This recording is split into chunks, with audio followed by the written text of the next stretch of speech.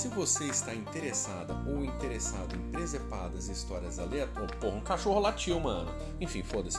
Se você está interessada ou interessado em histórias e presepadas de viagens... Nossa, eu fiz um barulho errado. Na verdade, era presepadas e histórias aleatórias de viagens.